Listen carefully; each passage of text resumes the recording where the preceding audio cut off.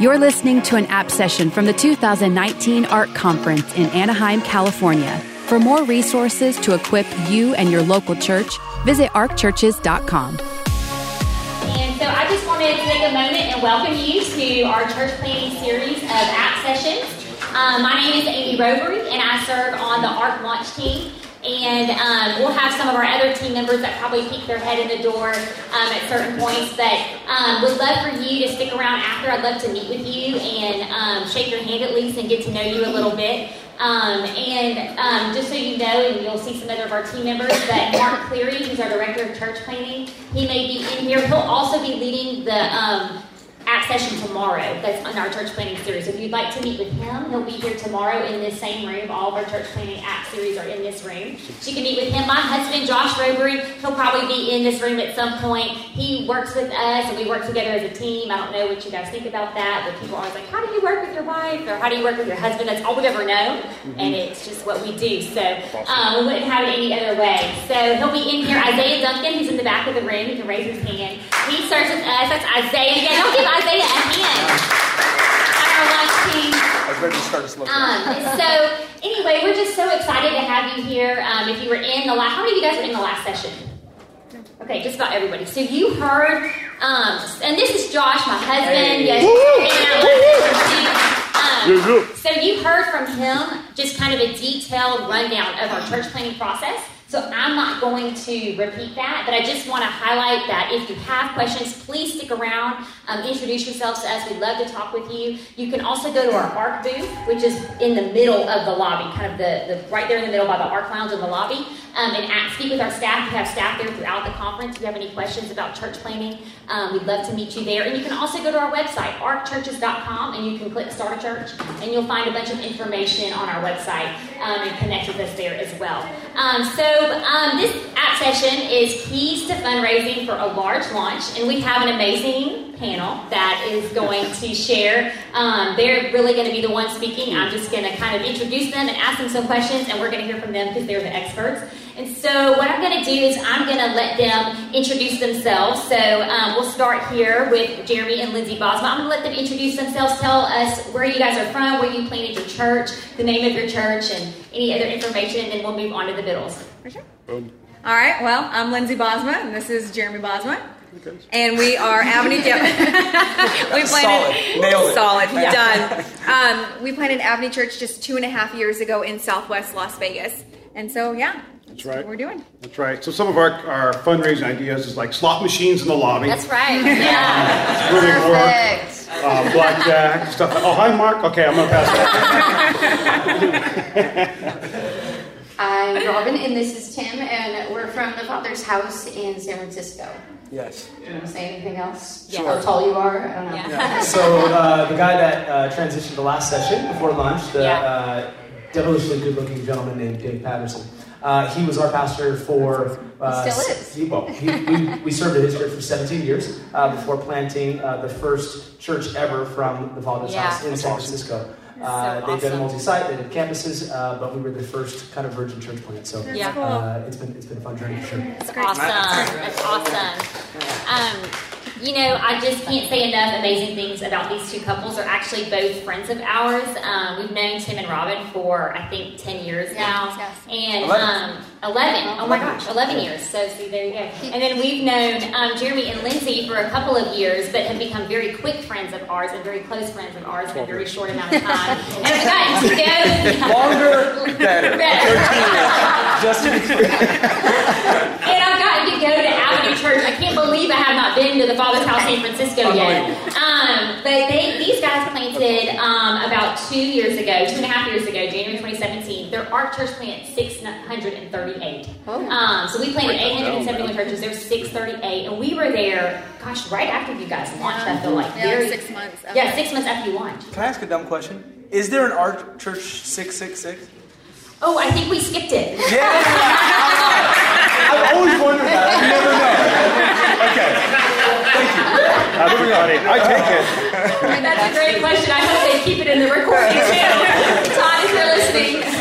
And so anyway, got to go to their church 6 months in, and it was such an incredible experience. And I just so encourage you, if you're a church planner in this room, to go to as many churches as possible, and especially when they're in that portable stage and just in that grinded out stage. You go, it is so inspiring. I'm so touched by what God's doing there in Las Vegas and in their community. And Tim and Robin, like they said, they're in San Francisco, and they are actually Ark Church Plant 800. So they kind of represent kind of a milestone for Ark, when we hit that 800 threshold. And I love that it happened in a city like San Francisco. And something I've shared, with Tim and Robin is I really believe that they've kind of changed the game for what we know about church planning in an urban context, and church planning in a city that's like San Francisco, that's so unchurched and so unreached and so really biblically illiterate in that city, but really have just seen incredible results just in the lives that they're reaching, and specifically in the funds that they've been able to raise, and kind of why they're here today. So just to kind of set up a little bit of what we're going to talk about it and why we're going to talk about it,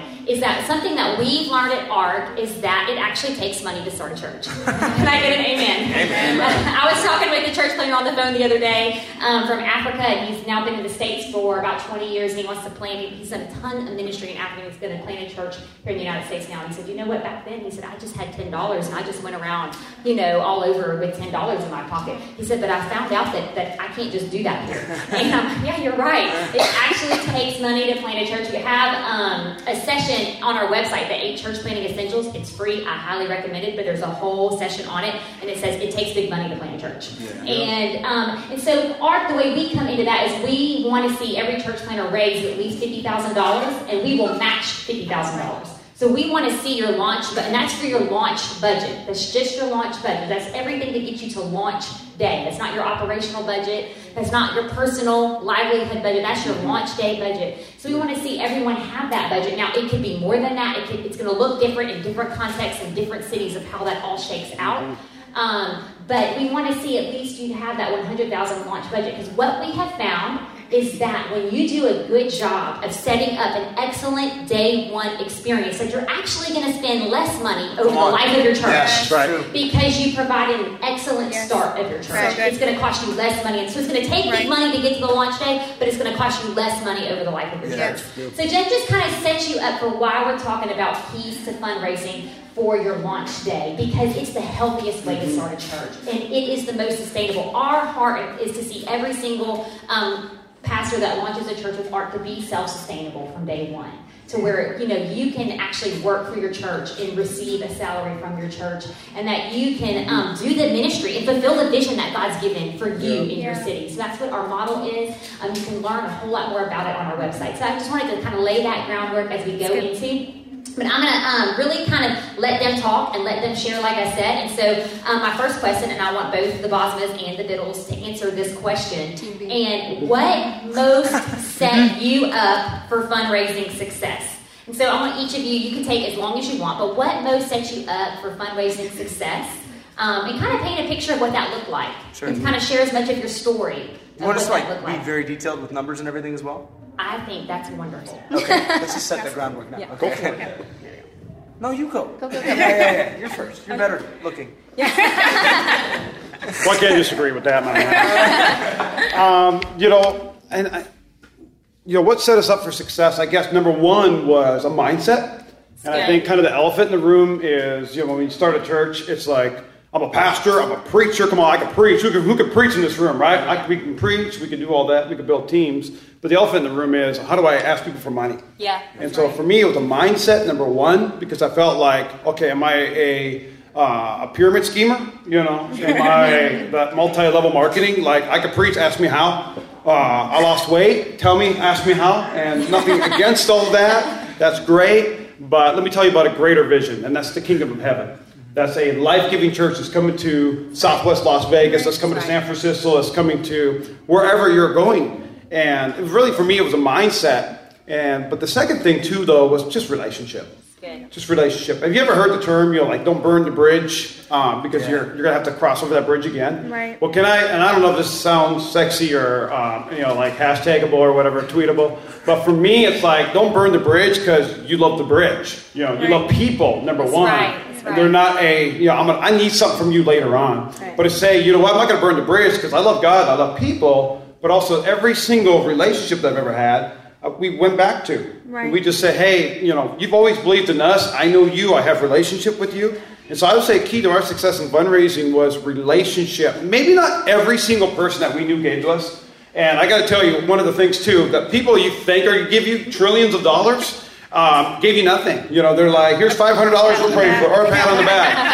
Right? After on launch day, you're going to find two types of statements on your launch day. We love it, we're coming back. That's the first one. The second one is, we're praying for you. And so that's the non-givers. All right, we're praying for you. Can you pray next week with me in the building?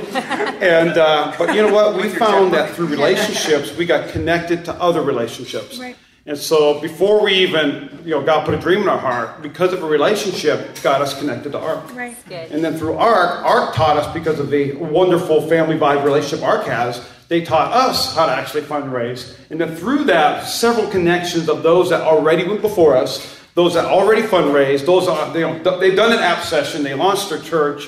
It was all about relationships. And the churches that gave to us the most, as far as numerically, $5,000, $10,000, were little churches, and it blew us away. And so it's all about relationships. I'm talking about relationships all the way back into not just church world, but in businesses. Come on, somebody, right? Like churches, we're all asking each other for money. Can I have $5? Well, if you give me $5 next, But as businesses, it was people that we did, co-workers, bosses, family members, all of that. It was all about relationships. And I went back. I'm from North Dakota, all right? Wasn't always from Vegas. When I came to Vegas, I went, oh boy, And I went back to North Dakota. I went to rural.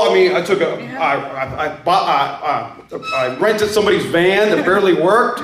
And I went to all these rural churches that I have a relationship with. Wow. And they were saying, let's go write a check right now. And they were just, giving to our brand new church plan. We'll talk a little bit more about the vision, the why, all that, but really relationship set us up. Right. What's that? How much did you raise? Yes, so 99,000 cash. Our story's a little different. We got $55,000 in goods, meaning that what you would pay for portable church was given to us.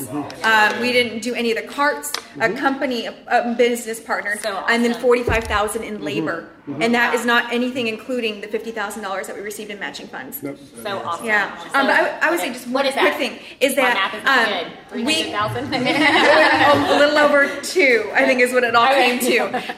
But let me say that. Well, actually, it doesn't matter. Okay, it's over 250. So, but have your stuff together before you make the ask. That was really big for us. So before he went and started taking these ministry tours, because I was still working at the church that was sending us off, okay? But have your stuff together. Have your bank account ready. Yeah. Have your 501c3. Don't tell them, okay, I'll get back to you on a tax credit that you're going to get for making a donation. And our brand was consistent, and we made it easy to give. So our online portal was ready.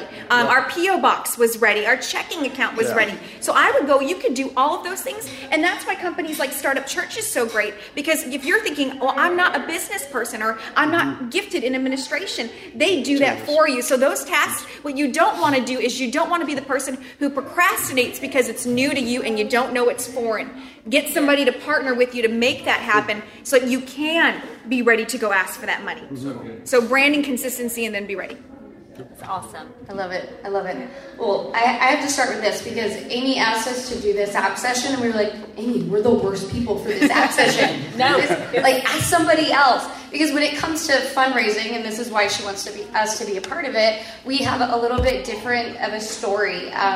We didn't have this huge strategy or these people that we ran after and had this big ask. For us, it started a long time ago. We talked about Pastor Dave, who is our pastor still. We were at the church for 17 years, but we served on staff as pastors for 10 years. And for us, the fundraising strategy, we didn't realize started 17 years ago when we became a part of that church and we started serving another man's vision. Exactly. So good. We got behind what God had called him to do in his city, and our hearts got attached to that. And I think that many times you get really excited about what you're going to go do, but there's something about that time and that loyalty of somebody else's vision. And God put it in our hearts to start a church or go to San Francisco, put San Francisco in our heart when our youngest was 8 months old, and we're literally sitting on our couch with Pastor Dave having a vision chat about our future. And it was just a statement that he made. And I remember my daughter was right there with us. She was 8 months old. And that's where the dream began. We didn't actually go to San Francisco until she was 5.5 years old. Yeah. Wow. And it began long before. And the people, because it wasn't just a man like Dave Patterson, who's a man of God. For us, we're like, go find a good pastor and serve him. Go really find somebody with a great vision and serve what God's put in their heart. You might have really good dreams and like this really big vision, but in the season that God has you to be prepared and to put all the things in your heart for that city, I think that loyalty and that time of investment. Because it wasn't just the fact that our pastor's amazing, and Tim will tell you a little bit more about how we got sent out from that church. But it was about the people's lives. Again, it all goes back to people. We were we were youth pastors for most of those years. We sowed into families. We sowed into the young adults. We led a freedom ministry. Everything that we did, it wasn't just a man sending us out, but it was a church sending us out because we had invested in a place. And what's funny is there wasn't really the big ask, and that's why we joked with them. We were like, we didn't have all this strategy, but it was serving in that place and being loyal to that vision and what God had put in somebody else's heart. And that honestly was the key to our success. Yeah. That was the key for what God wanted to do in another city, was us just being faithful there for that amount of time. So that's good. Yeah. That's right. It's good. Yeah, just for context. And I'll share our numbers in a second, but we had a launch budget, and we created, our list of desires and things we needed to purchase to get started, and had the expectation that I would have to do the ministry tours as you did, which we did, and I traveled a bunch and spoke as much as I could, except, kind of cardboard sign, we'll preach for launch funds. Right. So, I did that for a long season and raised as much as I could, but the miracle was that our entire launch budget was met in 2 weekends at our church by people giving because, they believed in the vision and they believed in seeing a city saved, but more importantly, they believed in us because we were well invested in their lives for so long. So I'll share those numbers in a second. But before I share those numbers and get a little more spiritual, let me just be practical for a moment as well. I think one of the most strategic things we did is we made sure that we were the kinds of people that people could trust money to. Yes. I'm going to make a statement, and I don't know any of you, so I don't care if I offend you. But if you are bad with money, if you are personally in debt, if you can't handle your own finances, you have no business planting a church. Excellent. The reason for that is because you can't ask people to entrust thousands and thousands of dollars to you if you are not a faithful steward of what you already have. That's right. At the end of the day, one of the greatest principles of Scripture is the principle of stewardship. Even church growth is a principle of stewardship. If the eyes of God are searching to and fro across the planet, He's looking for churches that He can bless and add people to. He's looking for churches that He can entrust are going to make disciples, are going to set people free. He's looking for those kinds of churches that He can entrust these precious people to. Yeah. Well, if you're looking to raise funds, God, who's ultimately in charge of the cattle on 1,000 hills and all the money on the planet, He's looking for vessels that He can entrust lots of money to. Yes. So if you haven't proven that you're trustworthy in your personal finances, please do not sojourn on into this church planting idea yet, because you need to be able to make sure that your side of the street is clean first before you start asking other people for money. So for us, we've done the arduous work of making sure that we are personally trustworthy with our money, that we faithfully give above and beyond the tithe, that we've handled our personal finances to the point where we don't have any debt. We years ago, this is a horrible story, but when my wife and I were on a plane, we've been married for 15 years, we were on a plane headed to Hawaii for a honeymoon. And I decided to pick up the book by Dave Ramsey, Total Money Makeover, on the plane ride on the way to my honeymoon. Yeah, she's like reading, Oswald or something. Relax. And I'm like trying to learn how to get out of debt as we start out our marriage, right? And by the time our plane landed, I had like money in envelopes. I had a budget ready to go. I'm like, live like nobody else now, so you can live like nobody else later. I was ready to go. And so we landed. I'm like, hey, I got a budget. Let's do this. She's like, we're on a freaking honeymoon. What's wrong with you? But like, we made a decision from the beginning of our marriage. We're going to handle money well. Yeah. And about a year after we got married, I got into business. I'm still in business to some extent to this day. And we've run a relatively successful business for a number of years now. And that understanding how business works and understanding how money works and understanding how to talk language with people and being trustworthy with large amounts of money has allowed us to become the kind of vessels that God can entrust certain things to. So I don't tell you these numbers to impress you, because at the end of the day, Jesus provided it all. We're just sort of the plebeians down here that say, yes, Jesus, we'll do whatever you say to do. But we had set out to raise $350,000 to launch the church in San Francisco. It's an expensive city. Right. The most in the country, by the way. For context, my rent is somewhere between $16,000 and $20,000 a month for our building. We get it for 6 hours on a Sunday. And it's just not cheap to do church there. But anyway, we set out to raise $350,000. By the time we launched, we had raised $550,000. It's amazing. And in our first year, not only have we remained solvent and been able to pay all of our bills, but we have $300,000 parked in the bank. And we've had, in our 11th month, we've had our first 6-digit giving month. We had $113,000 come in August over the summer. So I say all that not so that you can applaud our greatness. It has nothing to do with us. It's the grace of Jesus at the end of the day. But God continues to trust stuff to us because we are vessels that He's determined are worthy of being trusted with that. So really good. I just want to really highlight a few things that were shared here, and that something that was touched on just as these guys were all telling their stories. And Josh talked about it a little bit in the first session, is that ARC, we really do, when we vet couples, we want to look through their marriage health, their ministry preparedness, and their financial health. With marriage, money, ministry, we call it the 3 M's. And there's a reason behind that, and that's because when we see that they have been a good steward of the ministry influence that God's given them, the relationships, they all talked about that, the people they poured into, not just the people in ministry, but also the pastors that they have served. And I just want to say, anyone in here that's thinking about planting a church, that hey, it's never a bad idea to spend more time serving another man's vision and being a faithful steward of that season. It's never a bad idea to do that. Come on. And so I just want to highlight that, because I think there are so many people that you're in that position, and Pastor would just let me go do this. If I could just have my turn to do this, my shot to do this. And like I said, we've known the Biddles, Tim and Robin, for 11 years. And we got to watch them do that. Actually, you said 10. I said 10, but we got to watch them do that. We got to watch them faithfully serve. And something they didn't even share, and they may not want to share, but I know that they, I'm not going to share it anyway. I know that they honestly served and built that house and built that ministry, and really were like staff roles before they were ever actually staff. And we were never truly full-time staff there. Yeah, so we maintained a part-time staff position there for the entirety of our tenure.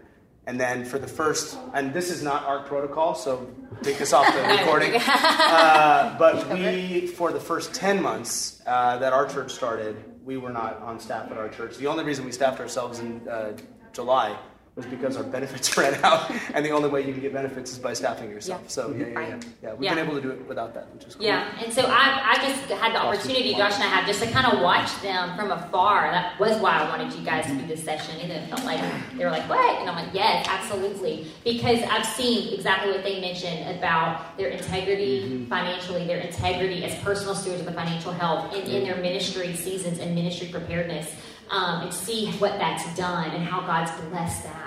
And so I just want to encourage you, get your personal finances in order. Do those things. Right. It doesn't have to be perfect. We're not looking for perfection, but that you have your personal finances in order. And honestly, it also gets to be very practical, because when you start your church does not have credit history. Right. So what does, wherever you're going to lease a venue from, the school board or the theater or the community center, they're going to run your credit. Yeah. And so it affects more than you could ever imagine. And so that's really our heart. It's just if your best interest in mind to have those things in order. So I'm going to transition to our next question here, and it's kind of two questions, and you can answer them kind of both interchangeably. But what are some keys when talking to pastors? Maybe it's your pastor or other pastors in a city, pastor you've had a relationship with. What are some keys in talking to them? How should you approach them for fundraising? And then what are some keys in approaching business leaders, whether it's business leaders that you have a relationship through ministry in your church, or it's business leaders as you're moving into your city that you're meeting? What are some keys? And is there any difference when you're talking to a pastor or you're talking to a business leader?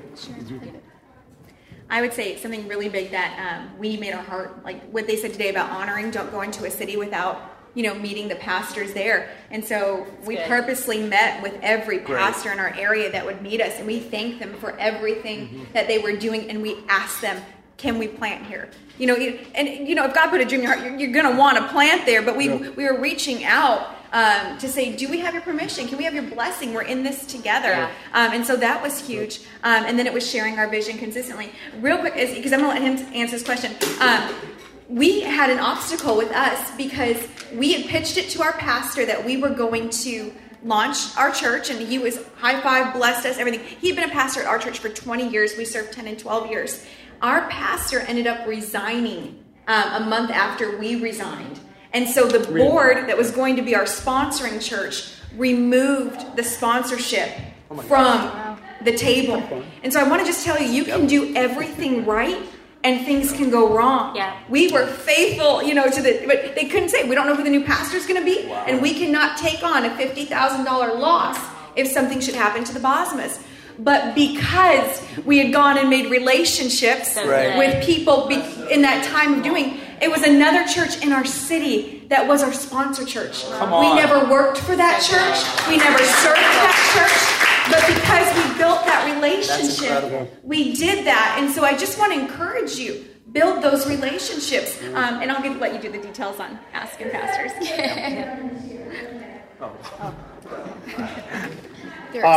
So we begin to build relationships, and so a key to asking a pastor, number one, it's very different from a pastor and a businessman. A businessman is like, don't hide anything from me. Right. I want to know why we're meeting. You got to have some felt needs. You have your inventory list. You got to get one. If you don't have one, find one, And the inventory list of how much things cost. Yep. I'm talking hundreds of things, but you prioritize about, like 3 or 4, purchases. If it's like, hey, we need $50,000, $60,000, $70,000 for a sound system, and it'd be amazing. And you'd be surprised. If you ever done a sales pitch with somebody and you're like, $5,000, and they're like, okay. And you're like, $10,000. I'm so sorry. Because that was such an easy yes for them. Right. Maybe they're expecting more. And so don't put God in the box, but also be prayed up before you begin to pitch that ask. Because it's one of the hardest things in the world.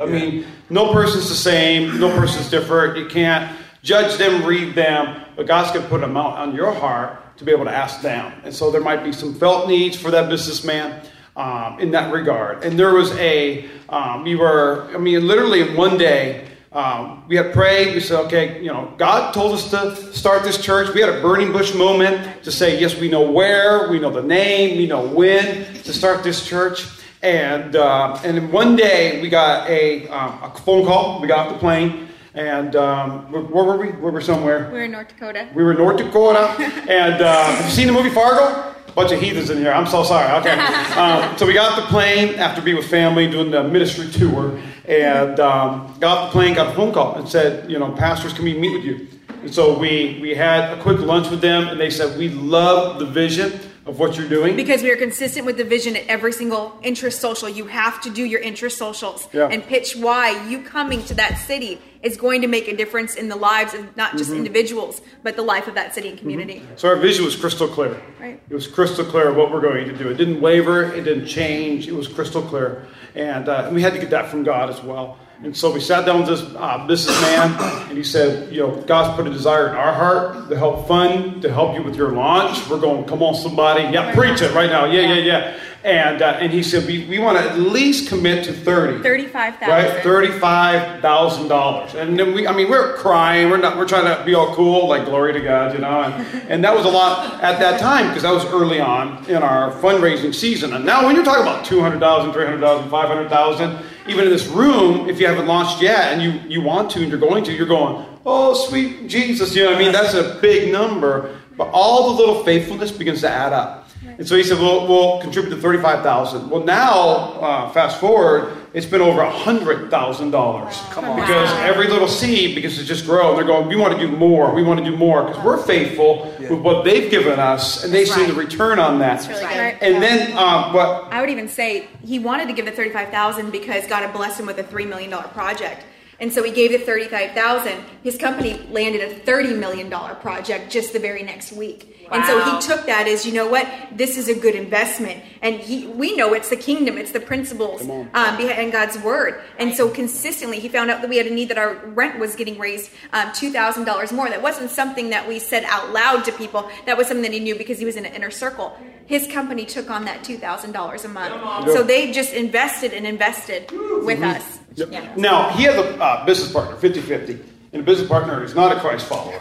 And so after they put all this money in, we brought him in. And he doesn't want to go to church or anything like that. And so his business partner comes in and he looks at everything that they've done. We blessed the facility with drapes, all that. Like, you walk into a facility and there's nothing but windows, and you're going like, nobody can raise their hand. I'm like, who wants Jesus? It's all bright, And so we get curtains, stage, sound system, all that. He saw all of our lights. He saw every little element, the postcards, the connect cards, the pins, every single thing. And he looks around and he goes, this is, and we're going to be on podcast later. So he looked around and he said, this is beeping awesome. And we're like, hey, yes it is, And because he got to see something that he was investing in. And remember what Chris Hodges said, right? Purpose was placed on the inside of him. Yeah. He doesn't know God. He hasn't found freedom. We're still praying he will. We keep inviting him. But you know what? He's making an investment in the kingdom of heaven, and he doesn't even know it. Yeah. After that, he was like, I have a 6-foot Mary statue. You want that? I was like, not yet, man. We're portable. We have nowhere to put her. And so those are some felt needs that we have. So I'm going to jump over to you guys. That's very statue. Right? Very statue. Sister Mary, right? So good. Yeah. Cool. So specifically, you said conversations with pastors and business people, right? Mm-hmm. Yeah. So fortunately, because we came from a large church, we did have a network of a lot of other pastors that we had connected with. Our pastor's taken personal responsibility for 30-something churches at this point. So he's kind of a mentor to a lot of other pastors. So I think you guys mentioned this at the beginning, articulating a clear vision, line iteming each thing that you intend to purchase. Yeah, there are a lot of people that if you just line item stuff out and say, this is what it's going to cost to do X, Y, and Z. Someone will say, well, $350 seems overwhelming, but I've got, $15,000 and I can take care of that item on your checklist for you. Yep. So people like to see something that they can specifically attach their giving to. Right.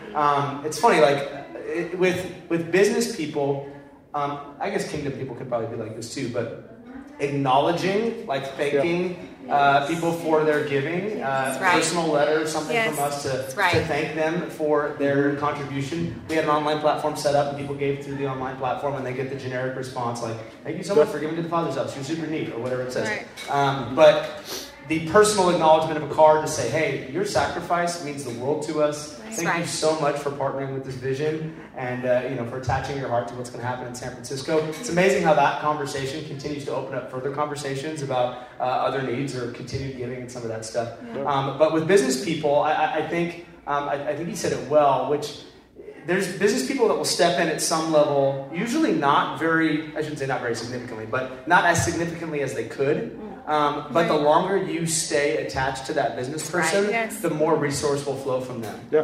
There's a guy, I won't mention his name. It's a really awesome name too, but I can't say it just in case he listens to this recording. But when we first started out, he'd been looking for a church in San Francisco, and he came, I guess not first started out, but a few months after we started. He came at the beginning of the year, and he kind of had a rough go, been through a divorce, was married to a pastor's daughter, she cheated on him, they got divorced. And kind of had a rough time reintegrating into church. But he showed up, just got wrecked on the first Sunday of the year, recommitted his life to Jesus, a weeping ball of whatever at the altars. And he's like, I'd love to get together and chat. And so we went out and we talked, we had sushi together. And I found out throughout the course of conversation that he was in a similar business to the one that I was in. And so we got to talking, and I found out, oh my gosh, this guy's kind of a big deal. He had a TV show that I didn't know about on HGTV, and he's kind of a hedge fund manager for some real estate stuff, and he's got some capacity. So I don't traditionally track giving per person in our church by any way. I don't check people's giving unless they're on our core team, which is important that you do. It's another conversation. Yeah.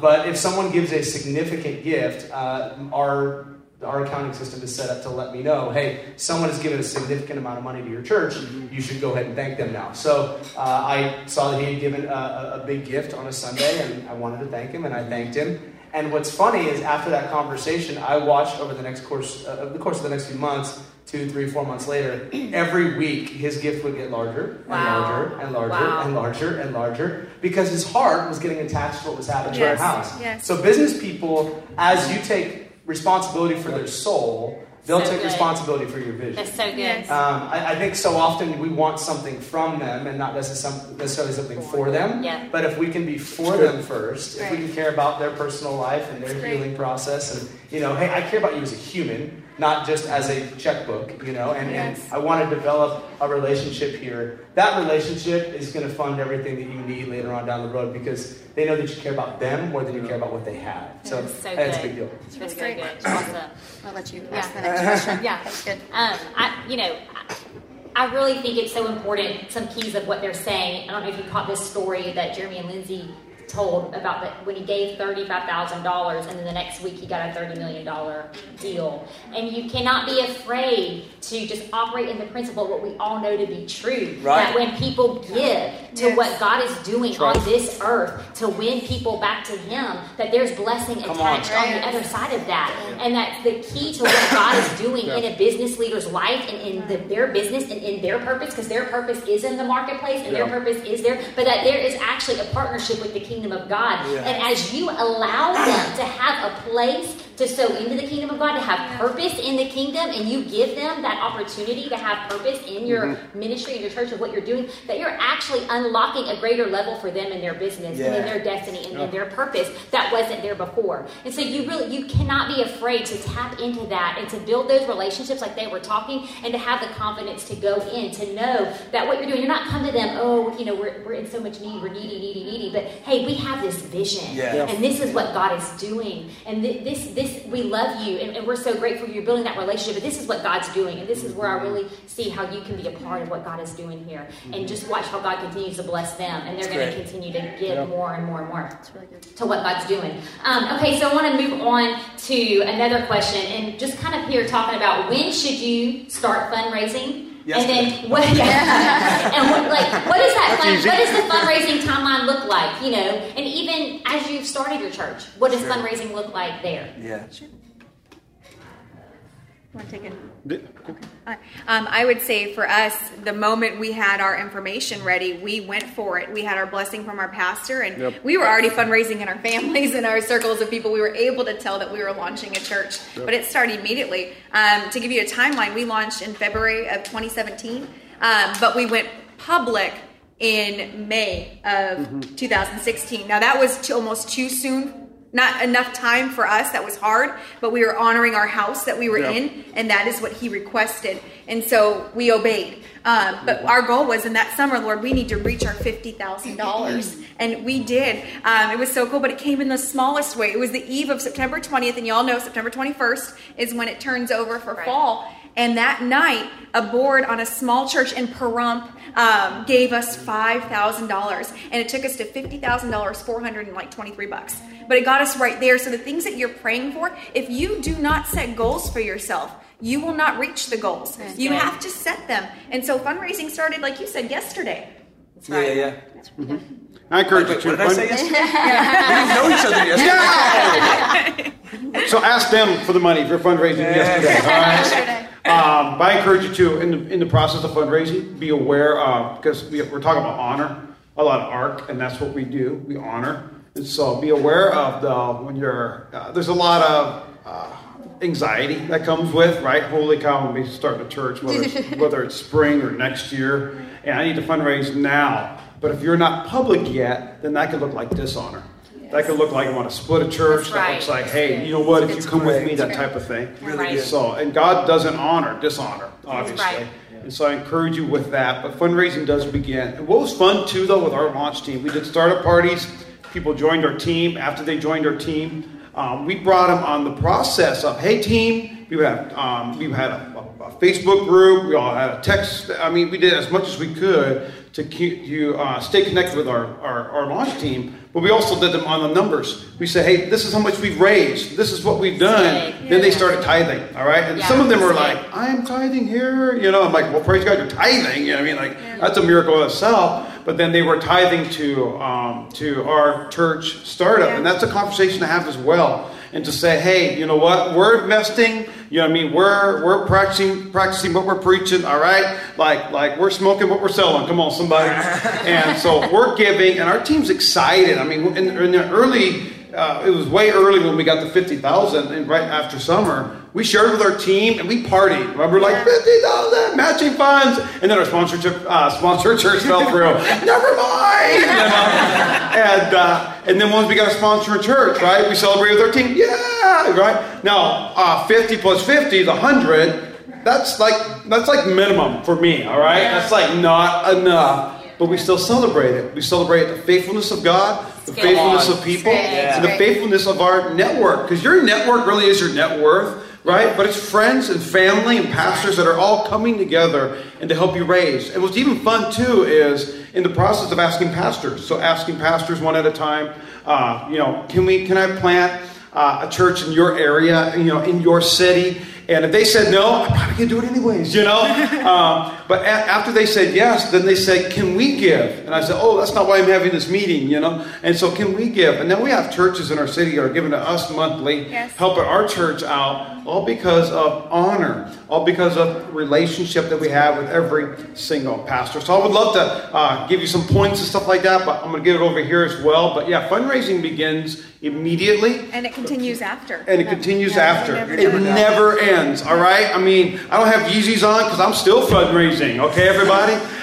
Because it never ends. Just don't rely on, after you launch, tithes and offerings. It's always a continual process. It'll always be something, right? Yeah. Something that can help increase your church, help increase your impact in your community. We're doing something with Las Vegas Metro Police Department on the anniversary of a shooting that we had in our city, and we're partnering we're giving things away. We're doing as much as we can to be able to pour back into our community, and so it never ends. Yeah. That's really good.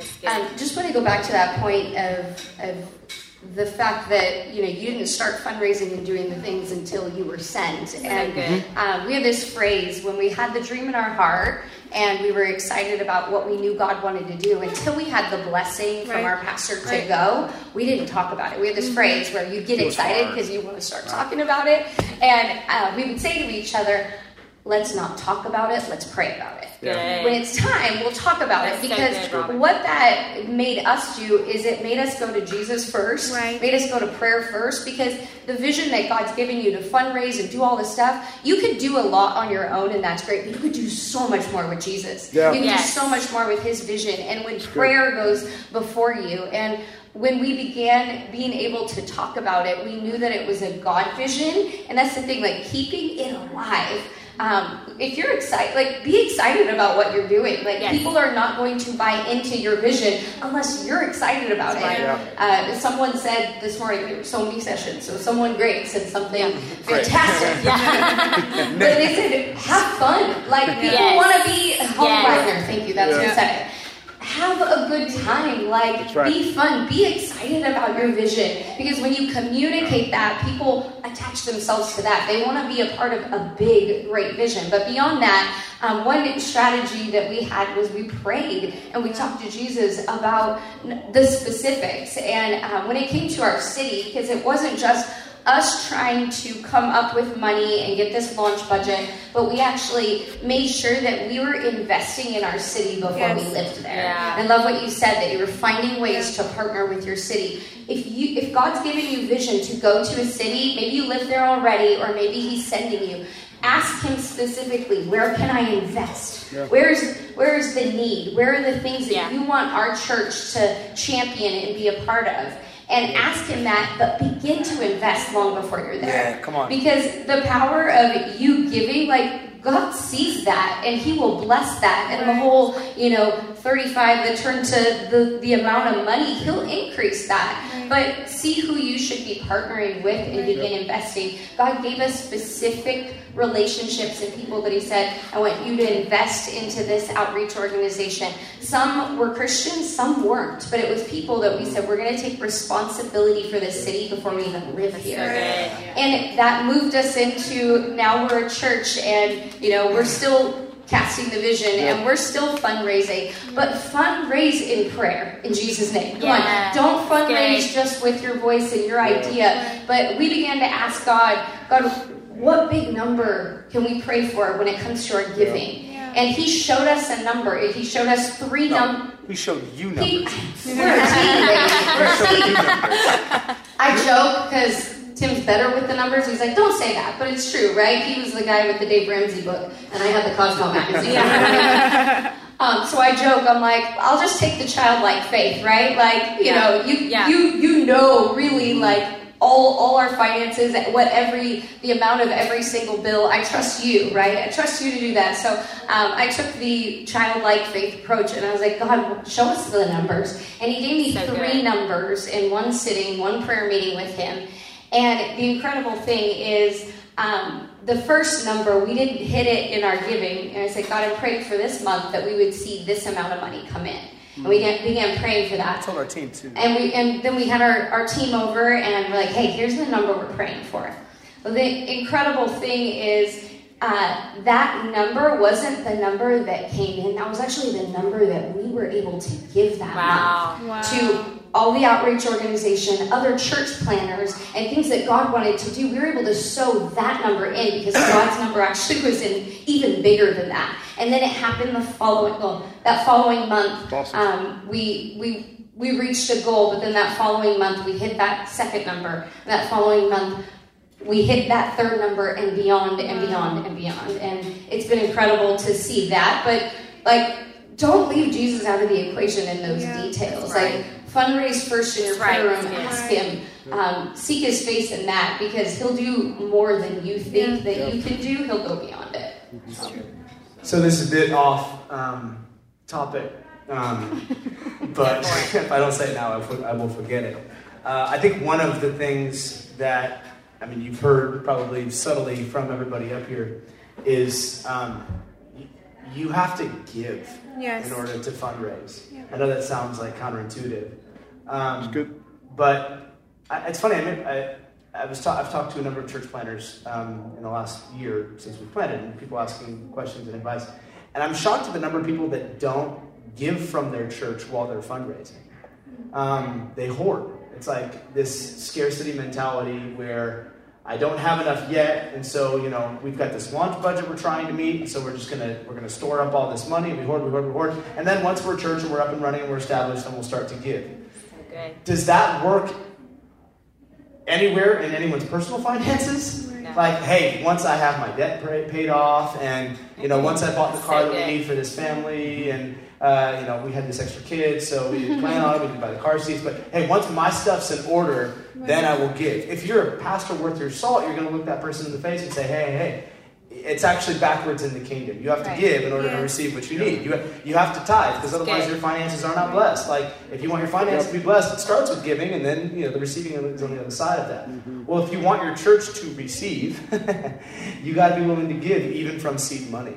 And I want to encourage you got to give well before your church ever opens its doors. Yeah. Before we ever opened the doors of our church, we had given $78,000 away to missions and other church plants and other organizations and people in our city. And awesome. And I'll tell you what, when you sit in front of somebody who you're asking money from, and you tell them that you've given a bunch of money away, that's inspiring to somebody to go, wait a minute, you guys are trying to get money, but you're giving money away, like you're already generous. Like, that's the kind of group I want to be a part of. I want to be a part of a group that is generous. And again, this is not to put too much pressure on anybody. We have the biblical gift of generosity. It is a gift on our life, and we operate in that gift, and we understand what that looks like. But I don't think that you can start a church and ask people to do something that your church is not willing to do. Yeah, that's right. It's true. I probably won't get to this tomorrow on my 7 and 7, because I'll probably run out of time. I've never preached for 7 minutes, so we're going to figure this out tomorrow. It's going to be good. Watch me sweat. But you cannot be a church that asks someone to go above and beyond the tithe if you're not willing to personally go above and beyond the tithe. Yeah. You can't ask everyone else to do more, but while you do the bare minimum. That's just not how it works. Right. So you have to rewire your thinking about some of this stuff right now and be willing to sacrifice now, because today's sacrifice will provide for tomorrow's needs. So I don't know if that's kind of off topic, but yeah. No, you guys can keep the microphone down there, but I just want to say, for ARC, it's really a big principle for us, and it's really part of the way our funding model works, is that we believe that every church should be a tithing church. Yeah. And so the way that our matching funds work is built in that every church plant is a tithing church, because 100% everything that these guys have said is that when you get up there on day one and you're getting ready to receive your first offering, you're saying, hey, everything that you give, we want to let you know that we're going to partner with an organization that gives back to other church planters that want to start other churches. So we're letting you know from day one, we're a church plant that is planting other churches in other parts of the United States, that there's going to be a life-giving church in San Francisco. And that's one of the things I love the most about ARC. And so everything that these guys are saying, I'm so glad that you said all that you said. That's awesome. I'm going to ask you guys one more question, and then let you guys answer it, and I want you guys to kind of say, super practical, like what were some things that you got a high return on investment for fundraising strategies, and maybe what were some things that you thought this is a great idea, and then maybe it was a low return on investment. But also just want to say, if you have any questions, we might have a few minutes, just questions from the audience, so think of those if you have a couple of questions, and then certainly you can ask these guys, they'll stick around for a minute, you can ask them afterwards as well.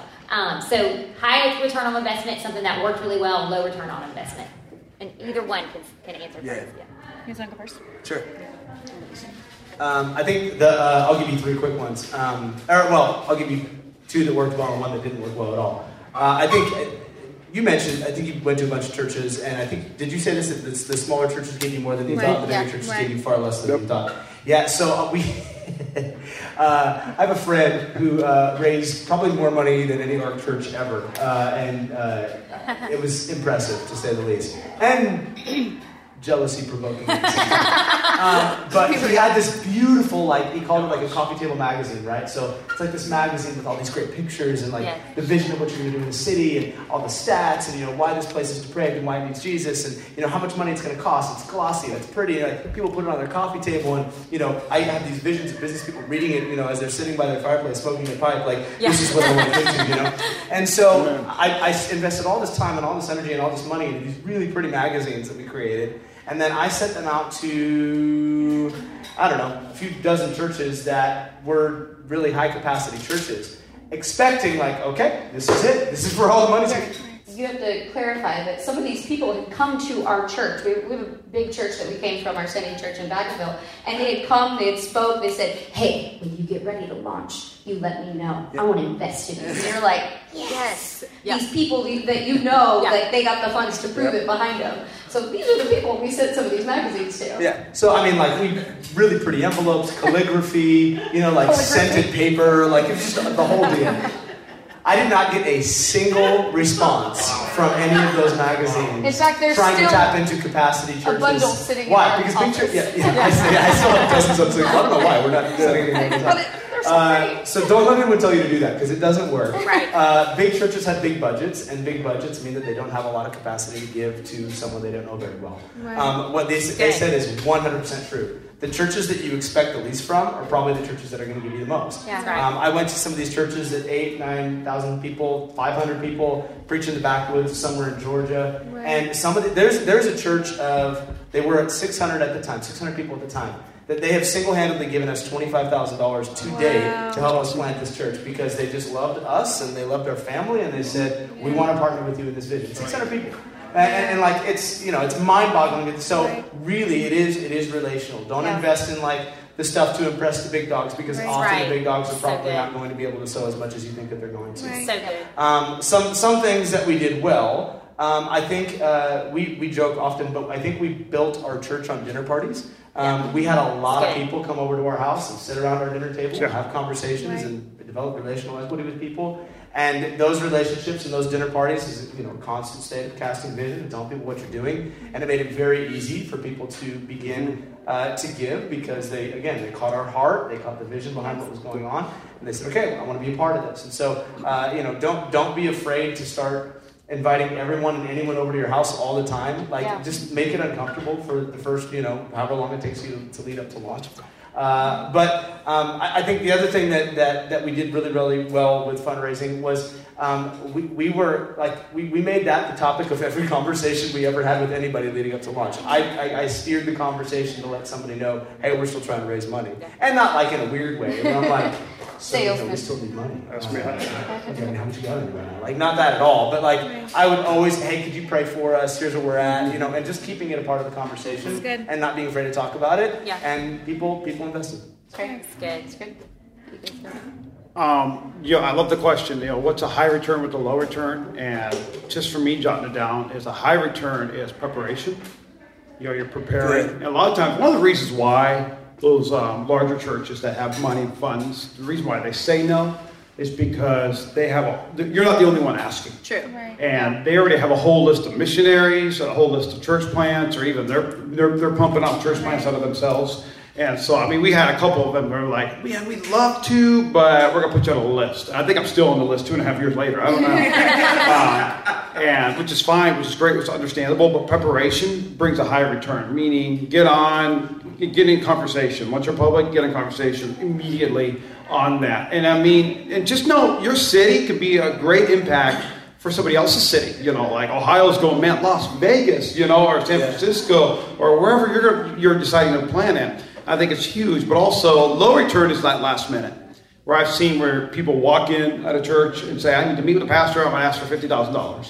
You got to be prepared, and that preparation is obviously the list, obviously the different things that you have, a list of people. You can write down all the different lists of people that you're going to ask. Right. And that's all about relationship. But also, too, fundraising is not, Amy can correct me on this if I'm wrong, but fundraising is not a Facebook post. Can I get an amen, somebody? Right. All right? It's really not a GoFundMe page, all right? Because that's an emotional, felt need. My kitten died, I need a kitten. This is I'm starting a life-giving church that's going to be around for generations and generations. And so I've seen a lot of that, but also in being prepared is you got to have I got some notes here because I'm very pastoral, all right? Number one is I think you need to have a way to give.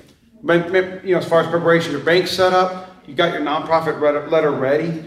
There's businesses. I once talked with somebody visiting a church at Guestbo and just said, I love this church. This church is so great. They said, I tithe to this church, but I give to this church as well. Why do you give there too? Well, because I really love this church, but I love the vision of that one. It's too far, it's whatever. And I'm going, you know what? People want to give to something that makes a difference. Right. And so guess what? Your church makes a difference even though you haven't started yet, right? Yes. You haven't started a service yet. You haven't started a small group or anything like that. But you're starting a legacy. You're starting a whole new vision for what's coming. And so be prepared in that with the list, but have a way to give. Whether that's a website, whether that's text to give, because people, they give at the heat of the moment, right? And so after you do the pitch, after you do all that, they're like, I want to give right now. You're like, can you make the check out to Jeremy Bosman? You can't do that. And so whether you have your own nonprofit or your sending church, I know folks that we're non-denominational, so we had our own 501c3. We went through Start Church to help us all set that up. And but we also had others that did their sending church. So if it's the Father's house, write checks to them. They're going to send it to us. You'll get your tax break. But also, so that's number one is a way to give. Number two is a receipt for tax purposes. But then number three is that who will give. And so being able to write down that list, but also to have that list and be able to expound on it. It's not going to take, that you will not form that list in an app session. You will not form that list while you're here at ARC. You're going to form that list over a week, over a month. God's going to begin to drop people's names in your hearts. Because here's what we found out. And like I always say, we're a bunch of nobodies telling everybody about somebody named Jesus, right? Like, we just know little churches. We know relationship. We know people that invest in us. But also, we begin to find out that God didn't always, I got to say this right. God did not just call us to start Avenue Church in Las Vegas, Nevada. God called others to join us in the process. Yes. Right. So others sacrificially gave. Others sold things. We sold a house and pitched in. There's so many different things that God did through others. And there was a prayer that was prayed over us before we were blessed. We were sent to Southwest Vegas. And in the prayer, they said, there are people waiting to be pastored by the Bosmas. There are people in your city, in your area, and guess what? They're waiting. They're waiting for you to come. God is setting your church up, whether it's next year, in 5 years from now, and they're waiting for you to come, and they're waiting to invest in your life-giving church and what God's going to do for His praise and His glory. So I'm excited for all that God is doing. So this is so awesome. I say one thing that caught us off guard that we weren't prepared for is a good investor came to us and said, hey, my family has an extra, some change, and change to her was $10,000 to $20,000. What projects do you have right now? What missions projects? So be thinking not just of your items that you need for launch day. Think about the magnitude and what if I had $10,000? What would I do? Have a dream list. So good. Because when she gave us that text message that my family is coming together and we have this tax money that we want to give you, what are your projects? And you could be in a pool. I was like, we got to win that pool, babe. Like, what's our projects? And so we got it all down on paper, but I wish I would have already had that done. Because that was an afternoon of scramble when it could have been something that was prepared months and months before. That's great. But we did get the money, praise the Lord. But I believe that there could have been more had we been more prepared. Sure, that's great. It's awesome. We hope you enjoyed this session from the ARC Conference. Our heart is that you are more encouraged and excited about your calling than ever before. For dates and locations and to register for an upcoming ARC Conference, visit arcconference.com.